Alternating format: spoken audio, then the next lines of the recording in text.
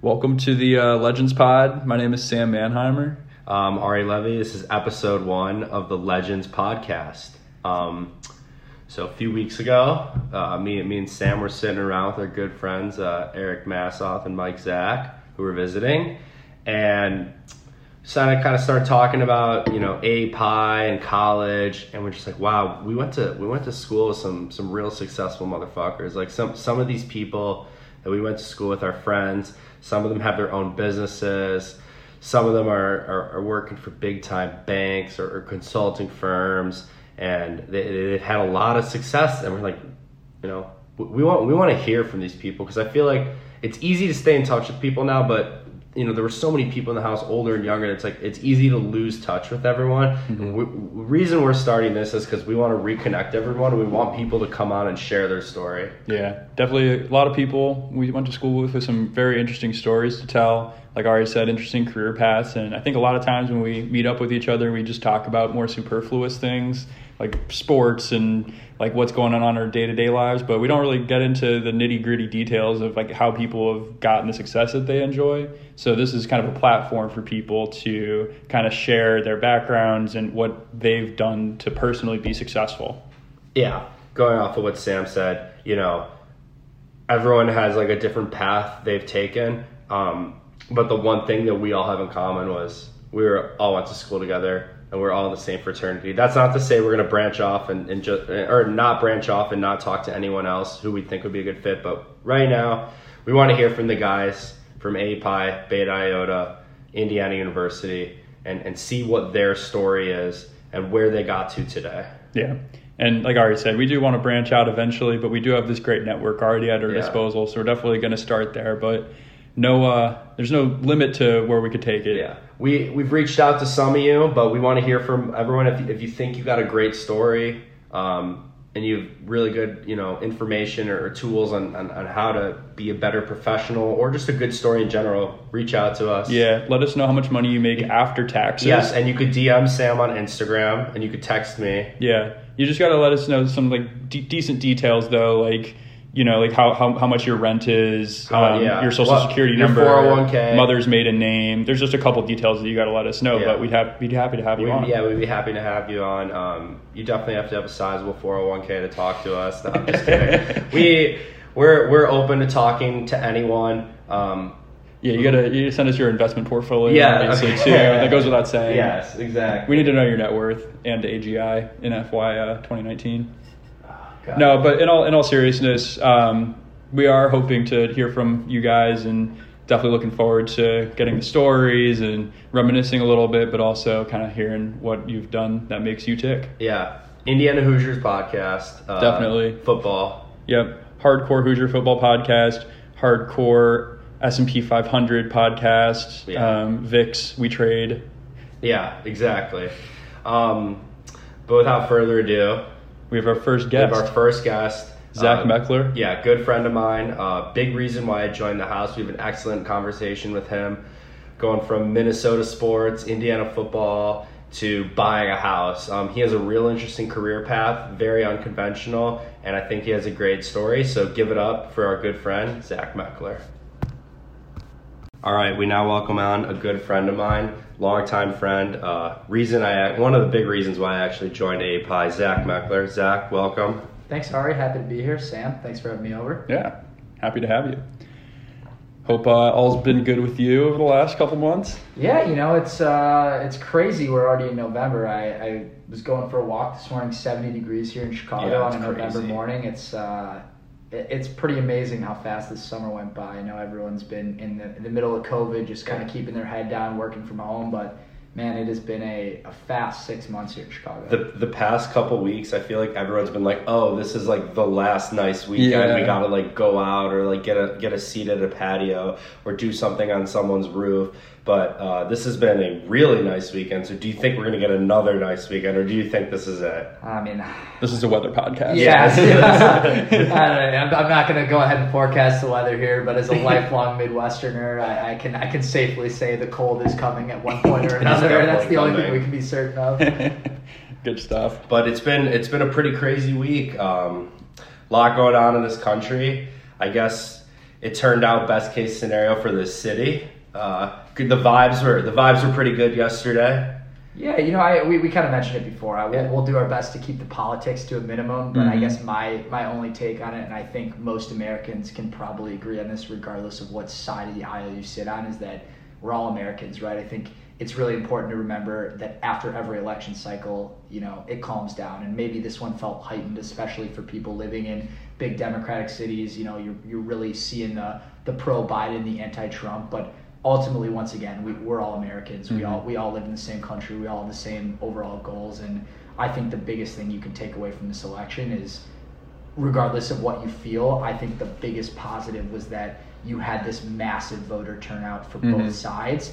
And to me, I think that will actually be the lasting legacy of the Trump administration, despite all the negative things you're going to hear and despite all the positive things you hear coming out of the Biden camp. I, as an American who love participating in this amazing opportunity to vote for our next president, and all of our local officials, love that we had such a high turnout nationally. I think that that's something we can be proud of, and I think that energy hopefully transitions into a bit better conversation where we can all sit down and just talk about it, but won't get too deep on it. I think that the best thing we can say out of this is to have a record number of votes, not only for the winning president, but also for the losing candidate.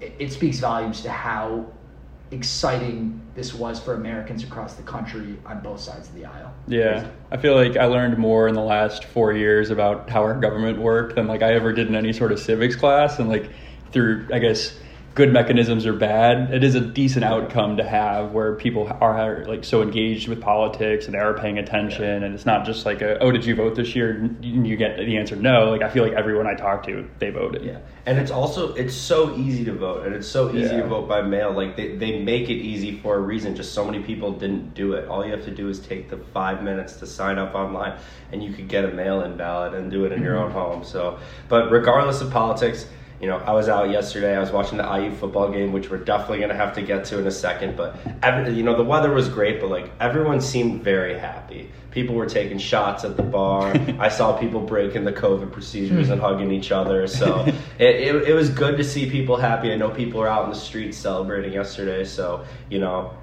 regardless of politics, I just want America to be happy, and I want everything to kind of calm down. 2020's been a rough year for a variety of reasons that we're all aware of, but just seeing people happy out in the streets is something we haven't really seen much of this year. So it was just a good reminder. And once again, I think that's another example of how involved Americans were in the process this year, and that's what it should be, right?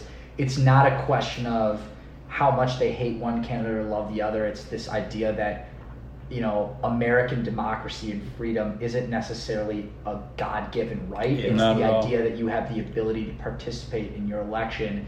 And I think something that's, always important to keep in mind is that politicians are elected officials to serve for the people. And people choose who is in charge. And I thought that this election was a really powerful reminder that Americans of all shapes, sizes, colors, races, religions choose the president of the United States. Yeah. And there's billions of people across the world who don't have the privilege to choose their leaders. So we're really lucky, and part of a democracy is you're not always going to get what you want, and there's going to be millions of people that are left unsatisfied, but that's part of this great privilege that we have. Couldn't agree more. And it's it's a good reminder. To your point, everyone out in the streets, it's great. They're happy with the election. I'm happy with the election. I think most people are happy it's over. Yeah. If I don't see another political ad during sports for the next 4 years, I think we'll be pretty happy. It's not over. Trump hasn't conceded yet. Anything can happen. Anything can happen. But want to touch on something earlier, which is really exciting. This is an IU football podcast, and wow. I've never seen the Hoosiers like this before. They beat Michigan for the first time since '87 yesterday, which was extremely exciting. Not only did they beat them, they beat them soundly. It wasn't really that close. No questions for sure. Yeah.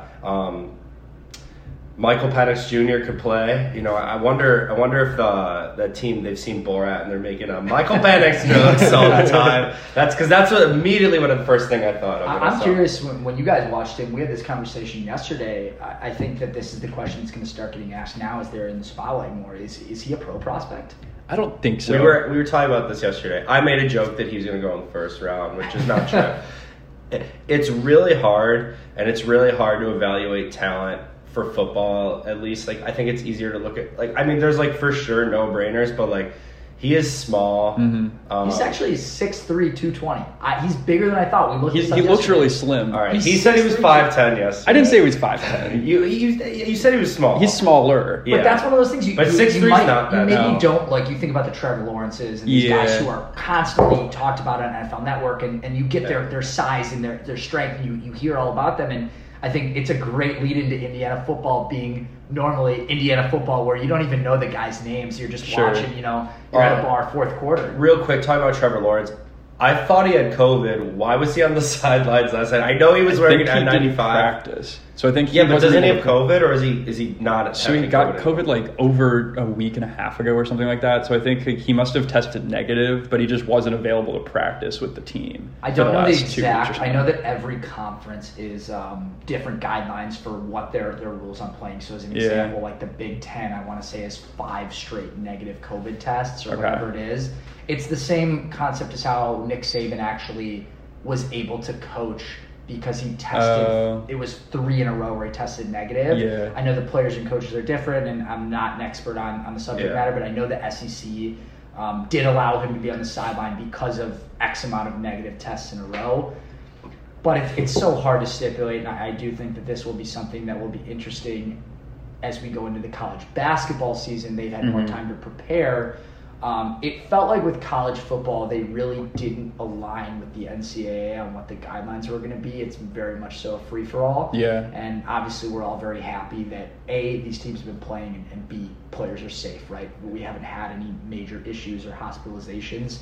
But I do think that there needs to be more of a standardization, because to your point, people are looking at this, number one pro prospect sitting on the sideline not wearing a mask at some point. And they're going, what's going on? There is going to be a huge rise in cases at Notre Dame after everyone stormed. That was crazy. I can't believe they allowed that to happen. Yeah. Because I've seen it before, even like at a Hoosiers basketball game where like security will not let people storm the court, and like I know they beat the number 1 team and they hadn't lost a regular season game in 3 years, which is incredible stat. But given COVID, like, I just still don't understand why Trevor Lawrence was on the sidelines, and I don't understand why everyone rushed the field. But there were a lot of people there last night. It looked like it was like a 3/4 full. Yeah. COVID aside, I don't know if you rush the field if you're the 4th ranked team in the country. That one's a whole other conversation. But they beat the number 1 ranked team that hadn't lost a regular season game in 3 years. I think the bigger it's impressive. Yeah, but they didn't have Trevor Lawrence. If they did, I think they would have rolled. Right, for sure. I think the bigger point too,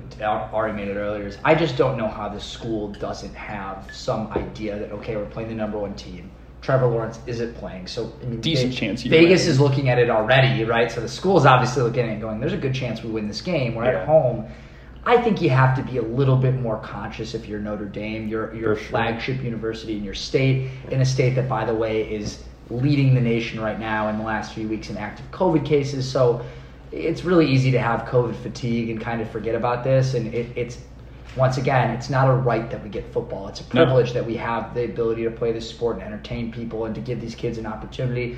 I'm all for these kids being able to play right now. I think the NCAA, while they've had some issues, has done a good job. But yeah, I couldn't believe what I was seeing with that. And, it's a great example of, it's really not hard to wear a mask. It's really not hard to do some of these little things. It's just that sometimes people forget and they do this, spur of the moment. But I think we need to be better if we really want to get this thing under control. But that's a whole nother.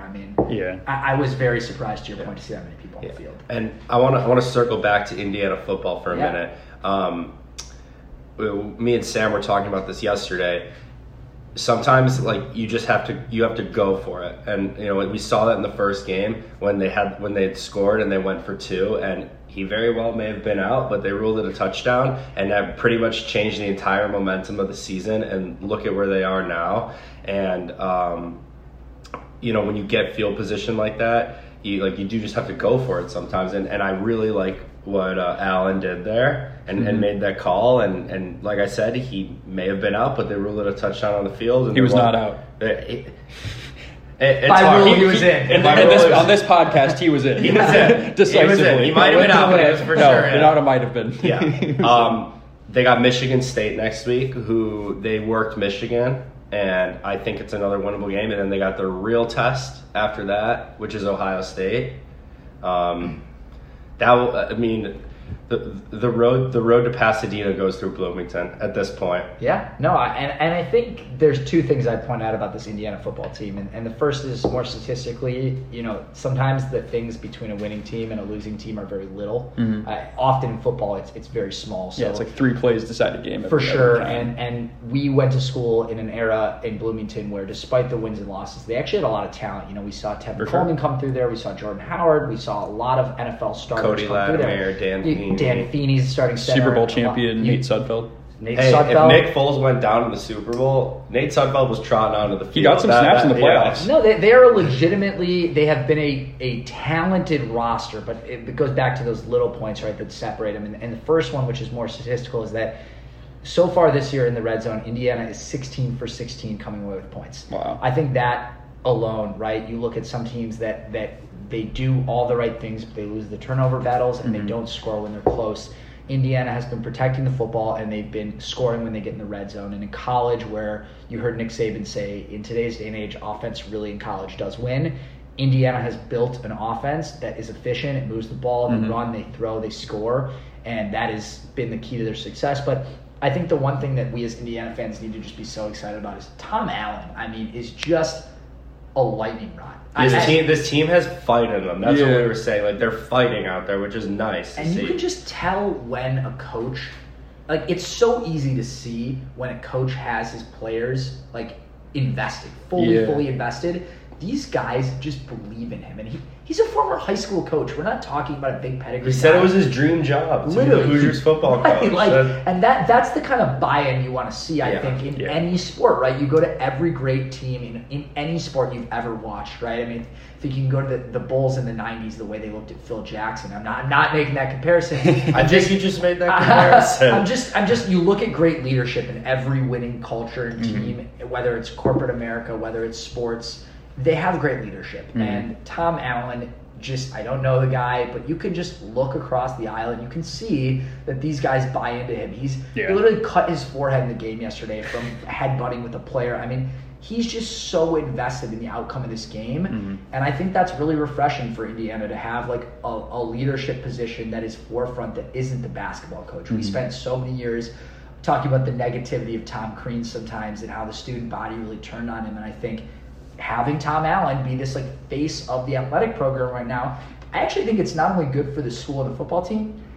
There's a part of me that feels like it takes pressure off the other sports, like the basketball team. Yeah, they're not to carrying really be the everything. face of the athletic department. I think that's awesome. And another thing I like to point out is I believe Indiana is one of, if not the biggest school by student body in the Big Ten. I think Ohio State might be a little bigger. Ohio State and Minnesota, but it's up there. It's one of the bigger schools. It's right up there, but just given the history of the school's basketball program and just being 45 minutes south of Indianapolis, between Ohio, Michigan, Illinois, they've just never been a good football school, and it's just always been wondering why can't this school be better at football? And it does come down to coaching. And if you look at rivals, you see guys coming out of Indiana. Indiana's no shortage of football talent, but they go to Michigan, Ohio State.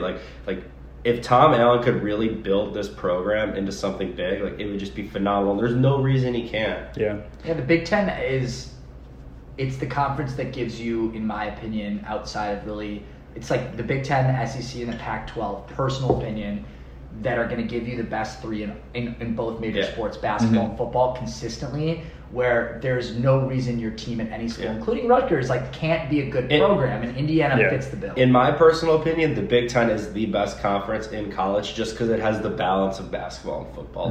SEC is clearly better at football. You could make the argument that the ACC is better at basketball when you got Duke and Carolina, but the Big Ten just has a great balance. Yeah, completely. You get a couple seasons, whereas if you're an SEC fan, aside from Kentucky, there's really nobody who's that special. Although Tom Crean down at Georgia's doing an interesting job. He's done a good job. I think the question I'd be curious to hear from you guys on Indiana football is, okay, so now we're building this program. Hopefully, right? It's 1 year, but they really had a great season last year. Yeah, they did. And kind of building momentum. So my question is, what do you think becomes we kind of always have looked at Purdue as this the bucket game, the rivalry. You talked about the Ohio State game. is there a team that you could see Indiana like building a big time rivalry with in the Big Ten, or does like Purdue need to bring their level up and that just stays the game? That's a good question. I mean, I feel like it's a situational thing. Like this year, like Ohio State and Wisconsin, I would say, are the two teams that, like, I mean, if we're going to be a Big Ten championship caliber team, like, we got to beat those guys. And, like, not to minimize the rivalry with Purdue. Would be great. Yeah, but Purdue's not that special of a team. Like, we've kind of, I mean, we've gone toe-to-toe with them even in our darker years. Yeah. So, I mean, at this point, like, we better beat Purdue. If we don't, it'd be very disappointing. I mean, making a rivalry with a team takes years and years of like playing each other, and Indiana football has been so irrelevant. Like, they just beat Michigan for the first time since '87. So like, I think this team needs to get relevant, which they are right now, and stay relevant and like keep winning. And we got to beat these teams. They are in the Big Ten East, which is a much tougher division. Much tougher. You have Michigan, Michigan State, Ohio State, Penn State. That alone are just 4 great teams right there. And then you got the crossover with Wisconsin this year. Yeah, exactly. Ridiculous. They could not have made a harder schedule. But,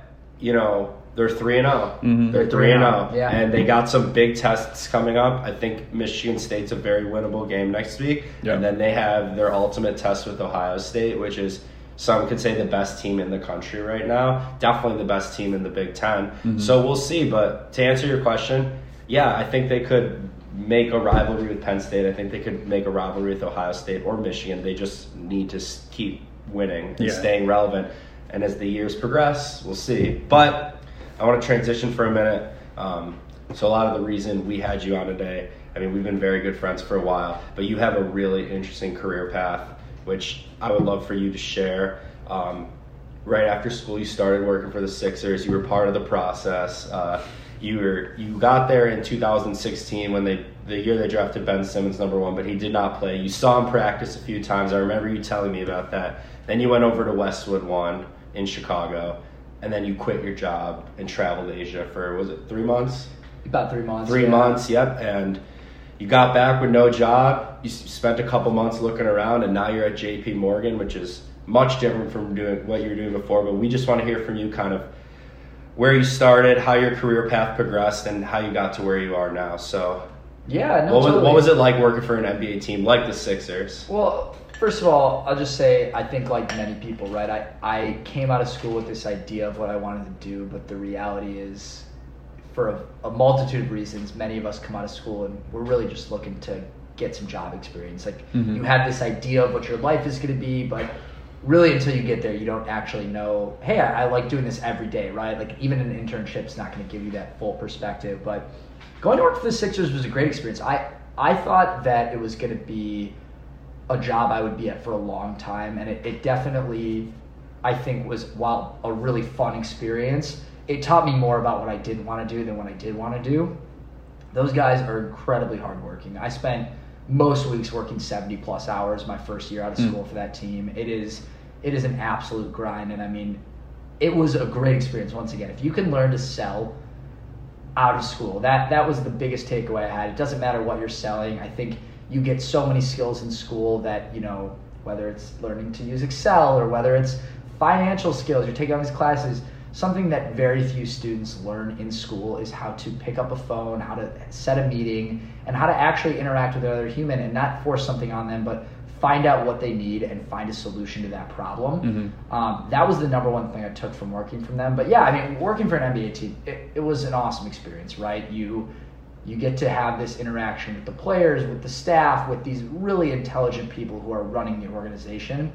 And for being such a big organization financially, NBA teams are actually a lot smaller in terms of overhead than a company that maybe does that same amount of revenue. Yeah. So I guess what I mean by that is, you know, you go to a bank or you go to a tech firm or a consulting firm, there's going to be a lot of layers of before you get to the CEO, right? There's all these mid-level and minor-level managers. And I thought one of the coolest things about the Sixers, and one of the things I'll always take away from me, was the direct line that quite literally the CEO had with the entry-level sales associates was unbelievable. My exposure to these people who had been in the industry, who had worked in the NBA league office as a 22-year-old kid out of school, built an unbelievable foundation of life lessons for me, and really gave me some unique experience and exposure to it. But yeah, I thought it was a great experience. For me, partially also, I knew I wanted to get a little bit closer to home from Minneapolis. All my friends here in Chicago loved Philadelphia, great town. Sixers were a really fun organization. Of course, they won 9 games the year before I got there. They won 30 games, and it was a huge deal. 27 games the year I was there. And that was Joel Embiid's first year playing, but it was his third year in the league, right? First year playing, third year in the league, and I can tell you firsthand, it's easy to forget as a sports fan how down people were about that team. People were calling that team the worst NBA team the year before to have ever played. I remember at graduation, a friend of mine, their dad asked me what I was doing after school, and I told him I was going to sell tickets for the 76ers, and he laughed. I mean, he like was openly laughing, not at me, but he's a salesman. He said, it's a hard sell. I think of one thing I'd rather not sell than 76ers tickets. And it ended up being, was really successful, was able to get promoted there after 6 months, did a really good job. But knew that I wanted to go into something a little bit less transactional, and that kind of led me back to Chicago and here in Westwood One, and spent a couple great years there. And my path's been really non-traditional. I think, it's so easy to look, once again, you come out of school and you say, all right, I'm going to go be a consultant, I'm going to go work at a bank, I'm going to go work in sales. And you see, your parents, they've been doing sometimes the same job for 30, 40 years, and I think it gave me a lot of respect for my dad, having seen him do the same career now for 40 plus years. It is not easy to stay at the same place. For sure. Is he still at his first job basically, or? Somewhat. My dad's in wealth management. He's been kind of working in that business, I guess, for that long. But I think the biggest thing for me, and a lot of my parents, or my friends' parents that I see, is it's not an easy thing to find this niche where you fit in and you not only excel, but you feel challenged and you feel excited about what you do every day. And I obviously, it would have been ideal for me, right? I think everyone would love to come out of school and find that perfect job, but it wasn't that way for me. But I think it's taught me some great lessons. Everything I've done non-traditional, to your point, Ari, moving from sports directly with the team. Westwood One is selling, these rights to advertising for the NFL and NCAA and the Masters. Worked with some incredible people there, really, truly an amazing organization.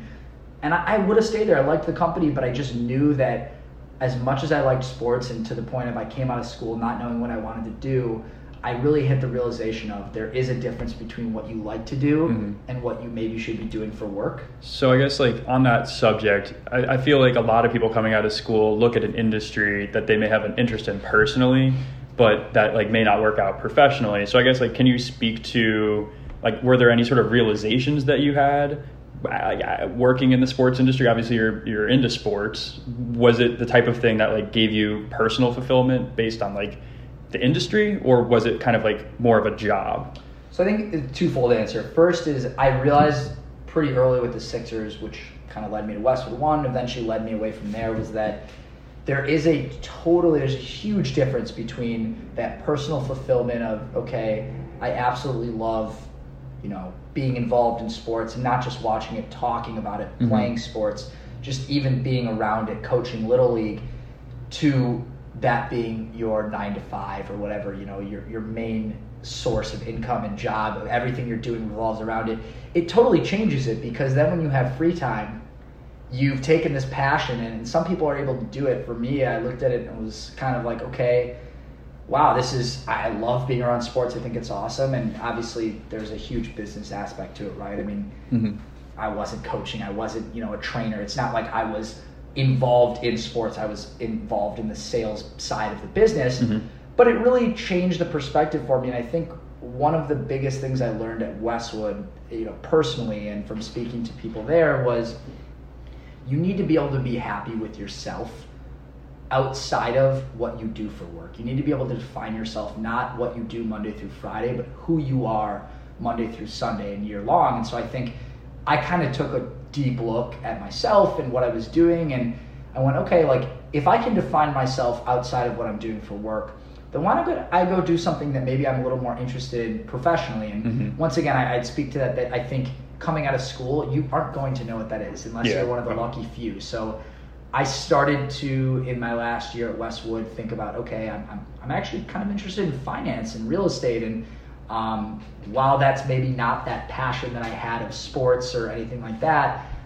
I was really pleasantly surprised to start finding more about myself that I was actually happier doing something that sounded more boring or sounded less exciting, but that was what I was doing on the side. And I felt that actually the biggest development was not what I was doing for work, but how I was able to define myself outside of work. And that's a work in progress, right? That's not something that happens overnight. I'm still working on it. I'll be working on it for a long time. But the short answer to that question, without going too in depth there, is that I definitely have a lot to learn about myself and continuing to learn about what I want to do. I'm sure that eventually I'll change jobs again. And while everyone once again wants to find that job that they do for 40 years and is able to really grow into it themselves, I think the most important thing is that you're working on yourself outside of work, and that changes how you view what you do when you go to work every day.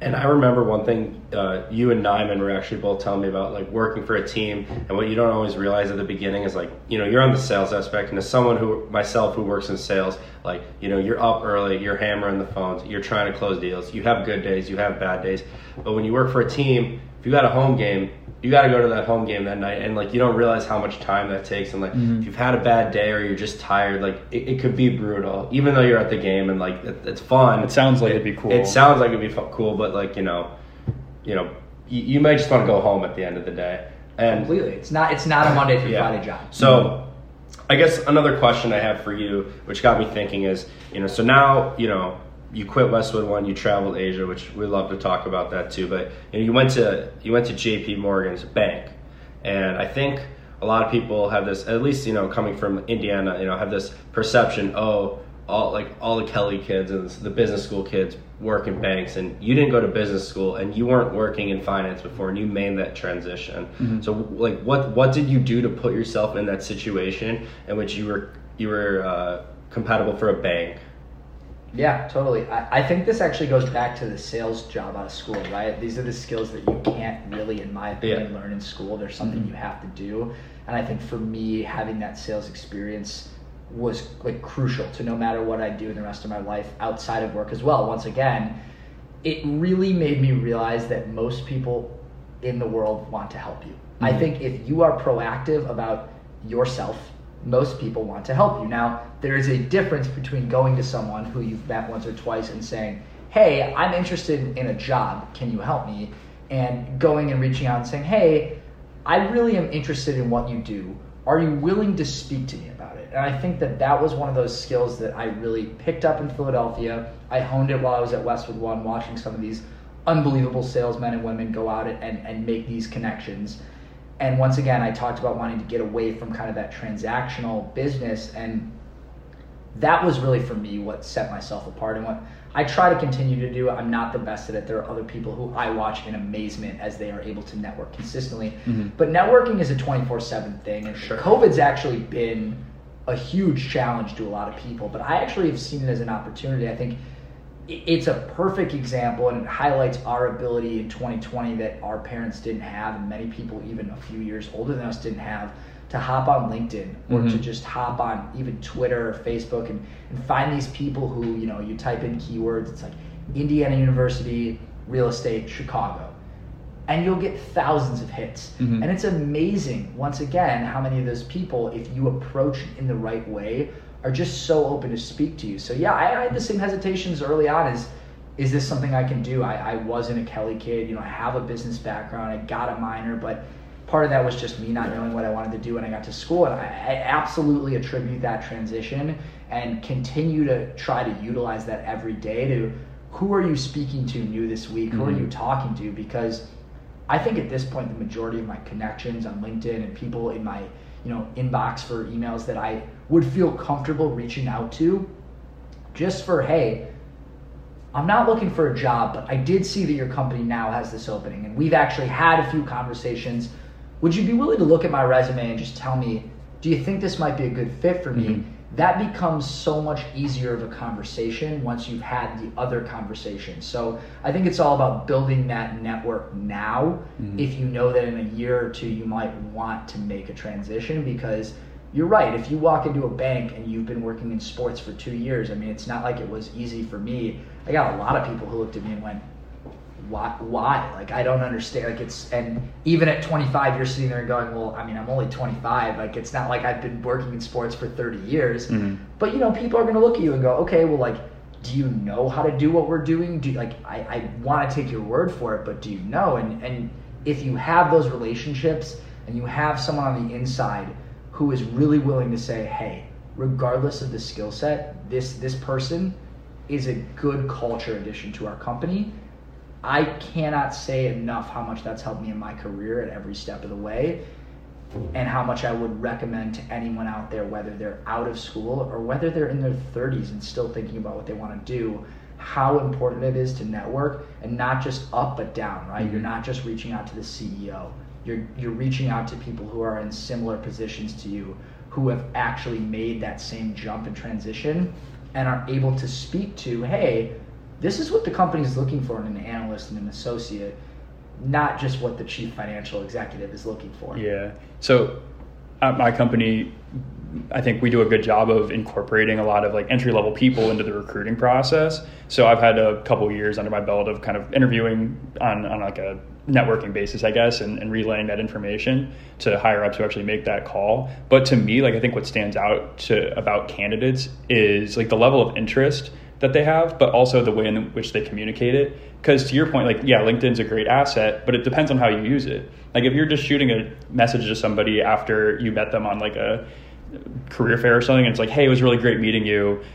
Like, let me know if there's anything like you want to talk to me about. It's like, that doesn't do anything. Like, I get that message and I'm like, oh, great, it was nice meeting you too. Like, let me know if you have any questions. Like, it's not completely. It's not meaningful. But then you get that person that like actually like reaches out to you and they're like, hey, I want to set up a call, and you talk to them on the phone and you understand that they're doing that with other people too. Like, that to me, it like demonstrates that interest, and like it shows that they're serious, and they're not only trying to just like check the box and say like, hey, I messaged this person on LinkedIn. Like, they're really trying to like get to know you as a person, understand what you're doing in the job, and then they can then hopefully take that and then I guess apply it in their actual interview process. But you get that buy-in from everybody, and then all of a sudden, like, okay, we've had that conversation. I can go to bat for you when we're talking about candidates. Like, I can legitimately say like, oh, I believe in this person. They seem very interested, as opposed to just like, yeah, they were fine. They shook my hand firmly and looked me in the eye. Like, that doesn't mean anything. Yeah, and I think being in this, like, I rely on this so much for me, but being in sales, and Ari can definitely attest to this, is that you learn very quickly that it's one thing to have a conversation with someone, and it's another to make sure that you are moving the conversation forward. Mm-hmm. So I think you hit on a good point, that it goes back to what I was saying of you don't want to be asking for a job. You don't want to be asking for a raise, a job. Like, you have to be looking at how are you going to further this relationship. And mm-hmm. I know that sounds maybe two-sided of like, oh, you have this MO, but you have to be adding value, right? Mm-hmm. Everything you do, you need to find a way to add value, because ultimately in our society, especially where everything's so automated, and you continue to see LinkedIn where these recruiters get hit with thousands of invitations and messages, how are you separating yourself? So I think, to your point, instead of saying, it was great to meet you, I always try to focus on kind of the who, what, why, where, when, mm-hmm. of what am I specifically asking, right? So a lot of times that's, hey, it was great to meet you. Who else do you know that I could speak with? Mm-hmm. Why do you work for your company? When do you think your company will be opening new positions? And how could I get a head start on learning about them? So it's putting yourself in a position where you're actually asking for a next step. Mm-hmm. Because to your point, if you don't ask for a next step, what is my incentive on the other side to apply? I'm getting 1,000 of these, whereas it's a lot harder human nature.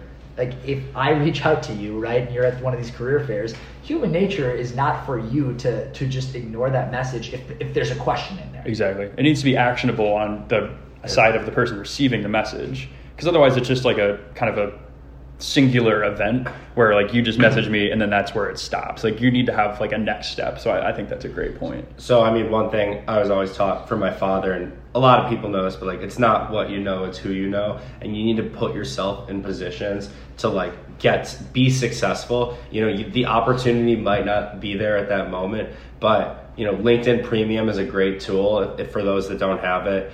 first month's $3, then it's like $30 a month after that. But it really does help open up your search, and not just LinkedIn, but connect, ask your parents, friends of parents, but like, who do you know in this industry that you could connect me to? And you don't necessarily need to be like, I need a job. Just be like, I want to hear about your experience. People love to talk about themselves, and you make that connection. And then next thing you get hit up. My mom, I really, for a while when I was looking for a new job, I was like very interested in like the sports gaming world, and it was DraftKings. And I saw a posting on LinkedIn of a job that I thought would be good for me, and it was basically like being the sales associate to like the top gamblers on the website, like the people who are betting like $10,000 a day, and essentially you're like their rep, and you like give them deals, and you hook them up, and you take them to games, all that stuff. And there was like 1,000 applicants, and I knew one person at LinkedIn, and at DraftKings, and I reached out to him because my mom introduced me, and we had a call before, and he got me the interview, and I ended up making it to the final round. I didn't end up getting the job, was a little disappointed. I think a lot of it had to do with the fact that I was in Boston, I was in Chicago, and they weren't going to pay to move me there. But again, I got my foot in the door in a super competitive interview because I knew someone, and I didn't ask him for a job earlier. I just was like, can you tell me a little bit about your business and like what you're doing? And then when the time came along, he took my resume and moved it to the top and was like, you should definitely give this kid an interview. Yeah. It goes full circle. Like I said, it doesn't matter. That's why I laugh. It's like I have had this very non-traditional career path. But it all goes back to what I was saying of you can't define yourself by what you do. You have to be, your brand is, for me, Zach Mekler. That's my company, right? My brand is who I am. Yeah. In particular, in a time where you see so many people with side hustles or additional jobs that eventually may turn into their careers. And I can't say it enough that the more time you spend now, right, you're building that base, making connections. And you have more time now because we're at home. And everyone else who you're trying to connecting with is most likely home too. Like nobody has weekend plans anymore. Maybe every now and then they're doing something, but most people are home now and they have more time to connect. Well, you make a great point. I mean, I don't know about you guys, but I think I found one of the biggest like bonuses to me working from home.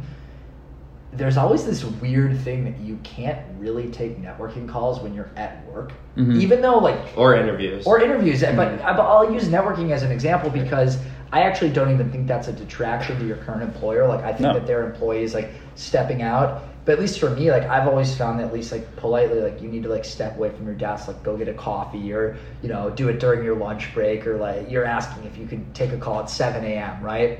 I think one of the biggest benefits is that I've found so much more time in the day it doesn't at all take away from my performance. I'm giving 100% effort to my current, employer and job and doing the best I can to add value to them. But if I need to take a call at 1 p.m, it's okay to put 15 minutes on my calendar and step away. And I think that to your point, you have so much time. There's no excuse. I mean, if you can find a way, even if that number's really low, for me, I try to use LinkedIn as a baseline. I'll try to do 2 to 3 new connections where I'm able to start a dialect every week. Yeah, it's super important. And you know what? It sounds like a lot, and I would encourage people, if that sounds like a lot, to start with 1. It's so minor, and the amount of them that's really like don't turn into anything. I had a call with a career coach a couple weeks ago, not really because I was that interested in his coaching, but I messaged him and I just said, I'm really interested in learning about your own business. Like, how you're an entrepreneur, tell me about it. He spent 30 minutes trying to convince me to sign up for his career coaching. I spent 30 minutes trying to get as much information. Really amicable. We ended. I'm not planning on doing it, but maybe down the road I will. And ultimately, this is someone who comes in contact with hundreds, if not thousands of people in different industries, and he's coaching them. What a great opportunity for me to be connected to him, and down the road, maybe there's someone in his network that he's willing to introduce me to. So that's where I think just being able to take even 1 or 2 to 3 people a week, and some weeks for me it ends up being 5 or 6, some weeks it's 0. It makes a huge difference, and every job I've ever gotten has come from that. Every opportunity I've ever had has come from meeting someone through a friend, through LinkedIn, where we've had multiple conversations with no goal in mind, and down the road they've either thought of me or I've thought of them. So I can't speak highly enough on that. I think those good habits are huge to get into now. And there's one example that I really want to look at of the essence of networking and where it could take you. So I went to high school with Shams Srini. I was one of the top NBA, like he breaks news. He's always at the top of like Tim trade signing. Yeah, Tim and Woj, and he was kind of a fucking high school. I'm not gonna lie, but I didn't know he was doing this, and I only heard. I saw him coming up on Twitter and like breaking all these news. I was like, how did he get here? And I'd see him at the gym sometimes and say what's up to him. But I heard his interview on Pardon My Take, and essentially what he did was he was like, I want to be an NBA reporter. I need to start networking. So he started reaching out to agents, GMs, whoever, and he just started a dialogue with them. It wasn't even can you give me information? It was just like, I'm interested in learning more about like your process. And some people, like, talking about agents who have multiple all-stars, and they're like, who the fuck are you? Like, I don't know who you are. But he created this dialogue, and after thousands of emails, one day someone messaged him and said, dang to the Cavs for buying him in picks. And he was refreshing Twitter, and nobody had it. So he tweeted it, and he got credit for it, and now he's at the top because he just was like, I want to do this, and I'm just going to network and form relationships. And he's probably the top, like, one or two top NBA reporters out there, which he's our age, which is crazy. And he just did it. Yeah, he just went after it, and I just think that's the essence of what you have to do to achieve what you're really looking for. Is you got to network. You need people on your team. You can't do it alone. Yeah, no, it doesn't matter how smart you are. It's cliche, but truly, it's the idea that hard work's going to beat talent, and I think that is never more evident than when you get out of college. We're in a society where it's okay to look at it and say, quite frankly, especially depending on your upbringing, if you come from money, if you come from an upper class society, getting into college it feels like this big deal to you, but it's kind of a shoo-in that you're going to go to a decent school as long as you don't fail out of your high school, as long as you take these classes. When you get out of college, it's really one of the first times, for me at least, I felt, I don't know about you guys, where it's on you. Like the opportunity to succeed is definitely there, and a lot of privilege involved in that, but how far you want to take it, how invested in going to a certain place you are. And so, yeah, I think the networking, and another thing I think I've definitely learned that I think is evident in the Shams example is that the more you can do when you're younger that isn't about chasing the money, but that is about learning, will benefit you in the long run. So for sure. I think that's huge. And that's the thing I think that gets lost in the shuffle a lot, especially when you're recruiting out of college. Like, you're looking at all these starting salaries, and like at the end of the day, they're all basically the same. Like, you could go into some super high paying job, but at the end of the day, it's only going to be maybe $10,000 or $20,000 more than like another job. So you shouldn't pick it based on how much money you're going to make. Most people coming out of college are probably going to make somewhere between 40 and 60.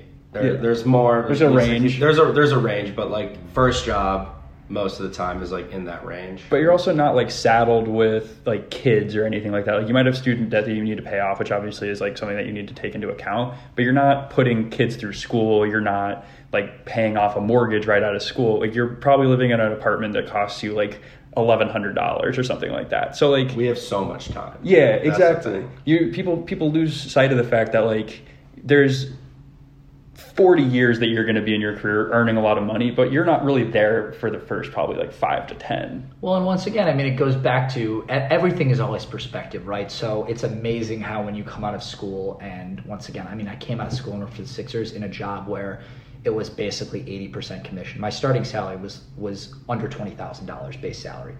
And at the Sixers? At the Sixers. And I'm comfortable talking about that because the reality is that it was eat what you kill, right? It was completely about how hard you're willing to work. More importantly, though, than the money, and this is going back to our conversation on, is that what I learned from that role was that if you really didn't think about it, while money is important, financial freedom is huge. I'm, a whole other topic, but I definitely am someone who is huge on, can you start creating passive income? Can you start building your financial future? All great stuff. The most important thing, in your 20s in particular, and even in your early 30s, is building a skill set that makes you indispensable. It's the networking, it's the skill set, and it's a culmination of that to be in a position where, once again, you create value. You need to make yourself indispensable, and that's not an overnight thing. It takes time. A total side to that is Anthony Bourdain is like one of my favorite just people to read about and learn about. And I just borrowed his book from Nate and read it, and he actually talked about another chef who he kind of went into the cooking world at the same time. And the first time he went to his restaurant, when this other chef had become a professional chef, he sat down, he tried the meal, and he couldn't believe it, how impressed he was with everything he ate, how the entire experience, how he saw his kitchen. Everyone was calm the whole time. And Anthony talks about how he had been a chef, a head chef for longer than this guy, an executive chef. And obviously Anthony Bourdain, everything turned out great, but he makes the comparison that he realized that this chef had actually spent years as a sous chef or a line cook in these unbelievable kitchens, observing and learning and not taking the money. And Anthony, says about himself, he's like, I took the jobs that paid the most so I could go do drugs and drink and just have a good time. And he said it was great, but it ended up costing him in the long run because he didn't get to observe all these other unbelievable chefs in his profession. Those were chefs. If you're in banking, if you're in real estate, those are other people, obviously. But he really makes the comparison, and it really hit me this week when I was finishing reading that book, that in any industry you're in, you only for so long can take the less paying job that's going to give you more exposure. You really need to make an effort to do it while you can. And once again, that's not to say that it isn't important to earn money. It's not to say it isn't important to have financial freedom. It's just to say that life is going to throw a lot at you, and money, while it may seem really important now, is really just an opportunity for you to live differently than you currently do and to build the skill sets that are going to be able to earn you more in the long run. It's a lot easier to do that now. So, it's a big conversation, but the networking is a huge part of it. And I just think that the more you can learn now, whether that's taking online classes on the side while you're still working, whether that's having a side hustle, some people are getting into real estate, whatever it is, I cannot speak highly enough to those people. My cap is off to them. I try to do as much as I can. It will pay off in the long run. For sure. And I was just listening to a Joe Rogan with Evan Hafner, who started Black Rifle Coffee. It's great coffee.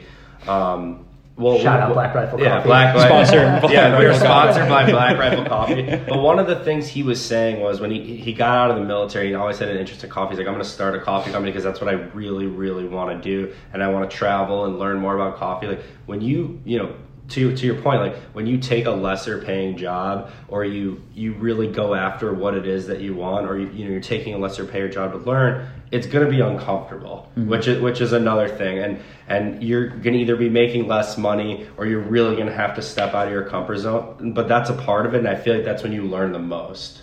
Yeah, you got to bet on yourself sometimes. You have to bet on yourself. It's huge. Yeah. And once again, it's always easy to see what you have right now and think, wow, like I wish I was doing this. But something my dad always taught me is the next person's always going to have more. So I think that goes back to the idea that I'm not sitting here saying don't live a comfortable lifestyle. I'm not saying, it's not great to earn more money. All of that is great. You just have to be willing and able to put it aside and focus on yourself. And in the long run, that's going to create the best positive results for you. Yeah, absolutely. All right. And I also know that you just bought a house, which is great, especially during a time right now where the interest rates are so low. To anyone listening out there that's interested in buying a property, like what are a couple things that you would think are good pieces of advice? Yeah, and what made you decide to buy a house also? Yeah, so always been interested in real estate. It's definitely something that, I've had an interest in. I think something long-term is that I want to be able to have kind of my own asset classes that I can control and gain that passive income as I go. And I love the idea of real estate. I think, you look at most wealthy investors across the world, real estate's a huge part of their portfolio. And I thought that this would just be a great way to really experience it. It's so funny because you think about when you grow up, most people's parents teach them about the idea of saving more than they're spending. They teach them that credit cards aren't to be used to, spend too much. You have to be able to. So we get these basic financial principles, and I kind of laugh when I think that sometimes parents, they don't want to talk to their kids about mortgages or debt. It's taboo, in my opinion. That was my experience. Maybe other people are different, but my parents never said, "Oh, this is the mortgage we have. This is how principal and interest work. This is what interest rates look like." I had very limited exposure to that asset class, and so I started doing a lot of reading and just being able to realize that it's actually a lot more achievable, I think, than people realize. So I thought that was the biggest step of faith, was going, okay, you know what, I can afford this, not because of what you make or because what you save, but because the way that our country is set up, and I think this is important for people to understand, is that the government is trying to stimulate the economy in many different ways. And you look at right now, the interest rate environment we're in, that's a clear sign that the government is trying to stimulate the usage of debt in order to make purchases such as homes. So, the national average on interest rates right now fell below 3%. And just as a comparison, I know this was a while ago, but my dad and I had a great conversation when we first closed on our place, and he kind of laughed. He's like, I still remember my first mortgage, my interest rate was over 14%. Oh my God. And different time in this country. That's obviously crazy. We haven't been there in a long time, but even a couple of years ago, like 2016 was the last time we got to this really low point. Interest rates were low and they were in the high 3 percentage points. So I think that it was a great learning experience. I think that what I would tell people who are listening who are interested is 2 things, maybe 3. We'll start with 1. Real estate's all about how you buy it. So you make all your money on how you buy it. I've been told that by every single person I've ever talked to and networked with in real estate, is that it does not matter. The interest rates are great, location, all that's great. If you overpay for a place, it will be very, very hard to make that up in the long run. So we spent a lot of time looking at what are the comps in the neighborhood, what are the recent sales comps, what is the trending in the neighborhoods look like. We're in Lakeview. We kind of looked at, okay, where do we want to be? You have to factor in what do the taxes look like, what does the HOA look like, what are all of the property management fees going to look like. So we spent a lot of time, and I really think that can pay off. And for us, we found a place that we absolutely love, really happy with it. And it's going through the experience for me was huge, because eventually what I want to do personally is start to own and rent out multi-unit housing. And I think that until you go through it the first time, it seems so daunting. And now this idea to me is just so much less scary, because you realize if you're a financially responsible person, while it may be intimidating to take on debt of $200,000, $300,000, $400,000, $500,000, $600,000, if you have the cash flow to be able to support that, which once again, it's something you can look up online to understand, what the debt to income ratios and the leverage ratios are. They're very, very simple to learn. They're very easy, and we won't go into it, but it's something that, if you can learn, once again, debt to income, leverage, understand those two and really look at that, you actually might realize that you and a friend or two are actually much more capable of buying a place and potentially renting it or buying your own place. And I think for me, it really kicked in. I was walking around kind of Chicago, just looking at places, and I really realized, wow, rent is, you're literally just paying someone else to live there, and you leave and you've built no equity. You've put nothing into your own pocket. And so that was the final kick in the butt of, okay, I'm ready to do this. I'm 25. If this fails, we've talked about how young you are in your career, you can afford a financial setback at 25. You don't want that. You hope to not have that. It'd be shitty, but you can dig your way back out. This is the time to take chances. This is absolutely, at our age, the time to take chances, because to Ari's point earlier, you don't have kids. You don't have, some people may have college debt, but that's kind of the extent. Fortunately for most of us, we're not in a position where we're buried in debt. So actually taking on debt can actually be a really good thing, and it helps to build your credit. It helps to build your knowledge of the actual situation, and once again, going through it, you really find it's a lot less intimidating than it is. I just can't recommend it highly enough. I think that for young individuals who have the means and the ability, I would highly recommend at least going through the process of starting to look at places. And something that I think a lot of people also don't realize, and it's different in every city, is that using an agent like a realtor, which we were able to use someone who's related and we really trusted them, there's no cost to it to the buyer. It all comes out of the seller's side. So pretty much everything is set up to help you be the buyer in the system in America, where you're not going to pay anything to the realtor. Most title fees are pretty minor. Chicago, certain states have a higher tax rate, obviously. But yeah, I just think going through the process, couldn't recommend it highly enough. I think you hear a lot about from our parents' generation that debt is a lot more frowned upon. I don't know about you guys, but I know that the idea of my parents and their friends still pay for meals with cash and it's all this stuff. Our generation is just a lot better, I think, about using debt. Sometimes it goes overboard with credit cards. Sure. But if you understand how to manage it, debt is an incredible tool to be able to unlock a lot of financial freedom that you might not have. So that'd be my biggest take on it. Yeah, my parents, they will pay in cash and they'll use their debit card. And I was like, why don't you just use the credit card for points? And they're we don't do that. We just we don't want to put everything on the credit card. I mean, that habit. I would go, just keep track of what you're spending and pay it back. Yeah, it's not that difficult. It's a huge difference in the gap between our parents' age and ours, for sure. But like I said, if you're going to put something on the credit card, you're putting it on because you know you could pay it back. You just don't put things on. Right, we're not sitting here advocating, spend whatever you can on debt, but I definitely think don't spend money you don't have. Right. You look at your monthly budget and I try to do a really good job of looking at, what are subscriptions that I don't need? What are monthly costs here that we don't need? And if you really just look at the amount of money you're maybe able to unlock, it's $50 to $100 a month that you take off. And you look at, once again, you're paying rent of, the average rent in Chicago for someone, once again, we're not going to include the majority of our friend group tend to live Lincoln Park, River North. So those are a little bit more expensive rents. But nonetheless, you're probably looking at people paying anywhere from $900 to $1,800 a month. It's a broad range, but let's call it $1,400 a month, that average. I don't think many people realize that for not that much more, you could go buy your own place a month. Yeah, if you look at what you would have to pay on a monthly basis for a $400,000 home, which there are a lot of in Chicago, and they're not bad places, you would be paying about $1,400 or so of an interest if you're on a 30-year fixed.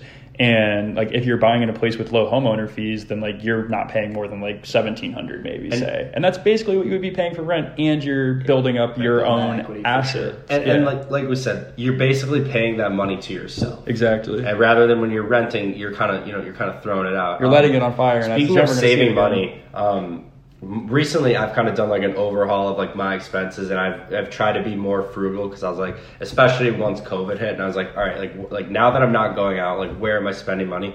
There's an app I have. It's called Mint for those that don't have it, and it's a really good app that basically you could hook your credit cards and your bank up to it, and it shows you where you're spending money. It sets budgets for you. It makes a pie chart of what you're spending, and you kind of look at it and you're like, what am I doing here? Why am I spending $250 a month on something that I don't need? And for those that don't have it, I recommend taking a look at it. It's helped me a lot. Yeah, and I think it also shows your cash flow too, how much you're making, how much you're spending. So. You can export your bank statements too, which is an interesting exercise. And a lot, I know Chase, they categorize everything too. So you can look at your credit card bill, and probably your point, you can see what subscriptions you're using that aren't worth it, or I don't know. For me, my biggest issue when we were going out was I would just buy drinks for people, and then if someone's not buying you a drink, then you're just throwing that money away. So then you kind of look at it as I spent $100 at the bar last night. I didn't need to do that. I could have just bought my own drink. It's easy not to spend money going out right now, especially. But I also think someone once told me it's important. You need to have a fuck all account. You still it's important in human nature to have a little money left where you're all right, I could do something crazy today with this. I could go out, I could buy drinks, whatever. But it is important to keep track of your finances, because over time, it's all compounding. It all adds up. And you might be thinking, I'm spending $15 a month on something that I don't need. And you go, oh, it's only $15. But as time goes up, it adds up. Well, and it goes back to the original question, talking about buying a place. I think that, once again, you're in your 20s. This is not a question of you can't have fun, you can't do anything. It amazed me. It really isn't a change of lifestyle to have bought a place. It has not changed my lifestyle. I'm maybe a little more conscious about a few things, but more than anything, it's a learning experience. And to your point, maybe that is what forces you to really look at your finances and go, okay, well, how can I do this? Why does it make sense for me to do this? And what do I need to do to continue to make this feasible? And I can't recommend it enough. I think even if you don't end up going through with it at 25, 26, 27, in your mid-20s, it will teach you a lot about not only buying it, but then learning to manage it. I laugh, you take these things for granted when you rent, but what happens when your refrigerator goes out, or, your water heater springs a leak, and these are things that you got to have a little fun set aside for when your house gets in trouble. And you got to learn how to fix it yourself. Our generation's so big. Did you do your bathroom, or you put tiles down? You said you did something. So we had someone come in and do some of the grout work, but there's a lot of things that we thought we painted some of the walls our own. I actually went through and never done this, but caulked all of our windowsills because we learned when it started getting colder, we were letting some. So those are things that's a $300-400 job, and you go to Home Depot and you get a tube of caulk and it's $4, and you realize, wow, this we live in a generation of TaskRabbit makes it so easy to just click. All right, TaskRabbit is great. Great app. It's good value. It's a great app. It's a great example of I think there's a lot of things you talk about financial freedom that. Maybe you laugh at your dad when you were a kid doing it and going, why doesn't he just pay someone to do it? But you look around and you go, well, it's also kind of cool to be able to develop these skills to be able to do it yourself. Yeah, so. And it's $100 that you're saving like a couple times a year, and that also adds up. Yeah. Plus you build up that skill set and you can just continue to kind of do maintenance on your own. Yeah, and once again, I think if anyone is interested, and this goes back to me eventually wanting to be able to manage and rent out properties on my own, you think about where you're making money and then how much gets eaten into it if you hire a property management company versus if you're willing to go roll up your sleeves and do a couple things yourself. There's no better way than to practice on your own place, right? So you punch a few holes in the wall that you maybe wouldn't have wanted to do on someone else. If you're able to say later in life, I made those mistakes with my own money and with my own place, I'm less likely to make them with your money to your investors. I think that's a much more compelling story as well. All right, well, we got the NFL games coming up in 15 minutes. I got the Bears on at noon. Just wanted to close out with a little bit about Minnesota sports. I know you're a big Minnesota sports fan. They got the Lions today. The Vikings do. And I know that the Wolves have the number 1 pick in the upcoming draft, November 18th. Who do you like at number 1 for the Wolves? Is there an answer? I can just trade the pick? I mean, you don't want anyone? It's tough, and what would you trade the pick for? Yeah, who are you gonna get? I know you guys all you Minnesota kids are like Devin Booker, like him, Towns, and D'Lo together would be great. That's the pipe dream, right? Yeah, but I don't see that after what the Suns just did in the bubble. I don't really see them trading Booker unless he asks for out. So that's the pipe dream. And he's also under contract. And I could sit here and rattle off conspiracy theories of how I could get there, but we'll save everyone that. I think that the player I probably would trade it for that I've seen is Drew Holiday on the market. I think the Timberwolves have quite literally been the longest franchise. Like, I don't know the last veteran leader they had. You could say Jimmy Butler. We won't go how that worked out. No. But to get a guy in there with young players. And he's still good. Yeah, maybe the best defensive point guard in the league, too. Fantastic to put him next to, Devin Booker, to put him next to D'Lo, who can score and, is going to be moving up and down the floor. If we take someone with the pick, personally, I would really like to see, especially because of their history of botching first picks, not first overall, but first round picks. I'd really like to see them go with maybe the safest player on the board. So who would you say that is? For me, that's not going to be Lonzo Ball. LaMelo Ball. I think he has an incredible potential that I just don't know a team like the Timberwolves is a good. You can't put him and D'Angelo together because both those guys don't play defense. No, and it's just like, once again, Minnesota's got a young coach. I shout out Ryan Saunders. I think he's a great guy. I don't know how long he lasts there, but I don't know that he's the guy to be that type of coach. So I kind of feel like he's like a Brett Brown right now, where like the players love him, but it's there might be a change on the horizon. Gerson Rosas, who they hired away from the Rockets, is incredibly intelligent. This guy is he the VP basketball operations? He runs everything. He's a G, like he does everything at this point, and he is seriously incredible. If you have not read about him, go read about him. Their VP of basketball ops who came in is actually a guy who worked for the Pistons before, who created the NBA ESPN trade machine. Yeah, the analyzer. Yeah, the analyzer. So they've got some really intelligent guys working in the front office, which is literally a first for them. They've never had basketball guys. They've always hired Minnesota guys who they felt would be good for the city. They've never had basketball guys. Mm-hmm. I'm thrilled about it. I think that Gerson Rosas, regardless of what they do with the pick, if I was going to pick one person personally, I think I would go with Anthony Edwards. I think that he makes the most sense for the Timberwolves. I'm not sure that I've heard the Wiggins comps. I get it. I understand he might not ever be a great NBA offensive pure player, but I think he's a freak athlete. I think he can run the floor.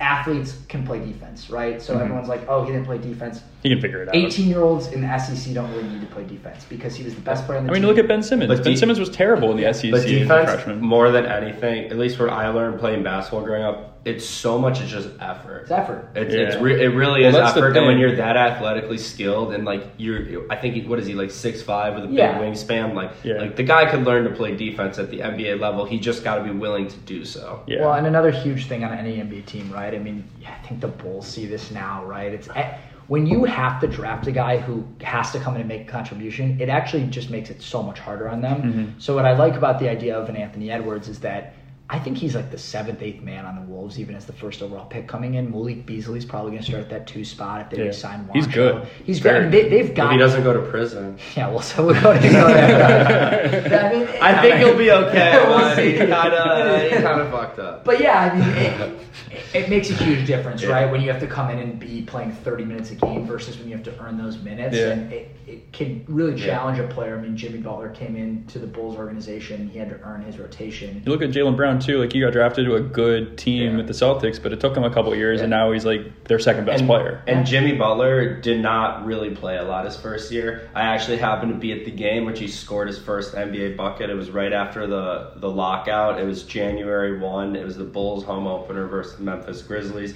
They put Jimmy Butler. They were up by 25-30. They put him in at the end of the game. Offensive rebound, put back, first bucket ever, and it's just like crazy to see like where his career went. And I mean, that's just like the great thing about sports is you could always find these guys later who just like have untapped talent, and if you just have the right coaching and system, you can make them better. But I was just thinking about it, since all of our teams are in the top 4 and you went with Edwards is off the board. Manny, your beloved Golden State Warriors had a fall from grace from going up, there's a gap 4 or 5, 4 straight titles. Or there's 5. a team who's going to trade the pick. I mean, it's gotta be that, So you would want to trade the pick? I would want to trade the pick. Realistically, though, I think because of this year's draft, that 2 pick isn't anywhere close to as valuable as it would have been, say, last year. Especially if the Wolves trade the pick, right? That kind of changes it. Like, I feel like if the Wolves, because then you lose ball another feels market. Like the prospect to there might be a team that's willing to jump up. Correct me if I'm wrong. I don't think so. All right. So, as a Bulls fan, I would like to see LaMelo Ball because he's a playmaker, and the Bulls don't have that. Some people like to say Zach LaVine is, but I see Zach LaVine more of just like Kobe. Yeah, but Kobe's more of like he's more of a scorer than a playmaker, in my opinion. I think LaMelo Ball a little smaller too. Yeah, he's got the hair though. But seeing Kobe White play enough times, he just puts his head down and he just like charges towards the basket, or he pulls up from 3. He's not really looking to pass that often. I think LaMelo Ball would be good for the playmaking aspect, but Denny Avdija, all these scouts are saying that he's amazing. It'd be really cool to see an Israeli guy on the Bulls. I think it'd be great. The talent coming over from that part of the world has been much better than it is before. I think there was always that fear amongst scouts. You don't want another Darko. You don't want another Darko. But I feel like the game has evolved, and just that, something that David Stern really did is he wanted to push the game global. And you have these athletes, whether it's from Africa, Europe, or Asia, now that the game's available to him, rather than playing soccer, which is like what a lot of those guys do. You got a guy like Luka Doncic in a gym, and next thing you know, like he might win MVP next year. He's like really up in that.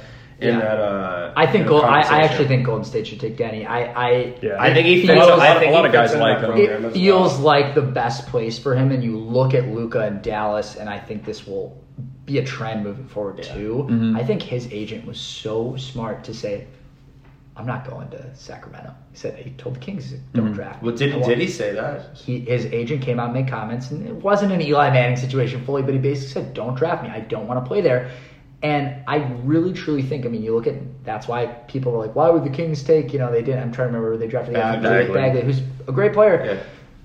I really think that was Luka Doncic saying, foreign players sometimes come over here, and if they're in the wrong situation, they flame out quicker because of perception, really. Yeah. It doesn't mean that you have like Bargnani and kind of those kind of situations. There's guys who are good players who don't have that. I think if there's a program for a guy like Denny, you gotta think Steve Kerr, an offensive. Yeah, and apparently he had a great workout. I think someone's gonna take him just because of the prospect of being like, take him before the Bulls pick, because he's 6'9" and he shoots threes. And just being in that system with Steph, Clay, and Draymond, like if he ends up being good, like that's their guy. I know he's like like similar body to Durant. I know he's not as tall, but like he's not the you can't compare it. But it's like it's that forward that you're going to fill in there that could shoot threes that they lost when He's Durant the athletic wing. He'll shoot threes. He'll score. But going off what you're saying though, I totally agree. And you see it a lot in the NFL, guys going to the wrong team and just like their career just like fanning out. But given what we've seen from Luka Doncic, I don't think it would have mattered where he got drafted. I think he would have been a stud. But Dallas is definitely one of the better franchises to get drafted from. Great owner, great coach. He had Dirk there his first year. They have a really good team. Yeah. Sacramento's just made a series of bad picks, bad trades, bad moves. They're just such a weird team. They should be good. You got Rick Carlisle in Dallas, who is underrated every year. That guy is unheralded for what he has done there. He is unbelievable. And you arguably the best owner. Yeah, so you compare all that, and once again, I mean, we won't, we'll get going here with the NFL slate, but I think I'd leave you on for the Wolves this year. We'll see. I really hope they make the right pick, but I kind of live my Minnesota fandom on the idea that I never get my hopes up. So. Yeah, I was talking to your brother and Joe, and they didn't like this, but I said, listen, I was like, whoever you guys take, the next guy might or probably will end up being better. Given the history of their draft. Thanks for having me on. Yeah. Given the history of the Wolves picks, which we don't have to go through. Yeah, that's typically what has happened. There's a little bit of a historical precedent with the Warriors picking directly after the Timberwolves, so we'll see what happens this time around. Yeah. Well, once again, thanks for having me on, guys. Of course, thanks for coming on. We had a great conversation. First guest, Zach Mekler, legend of API. Thank you very much. Thanks for joining us. Fun.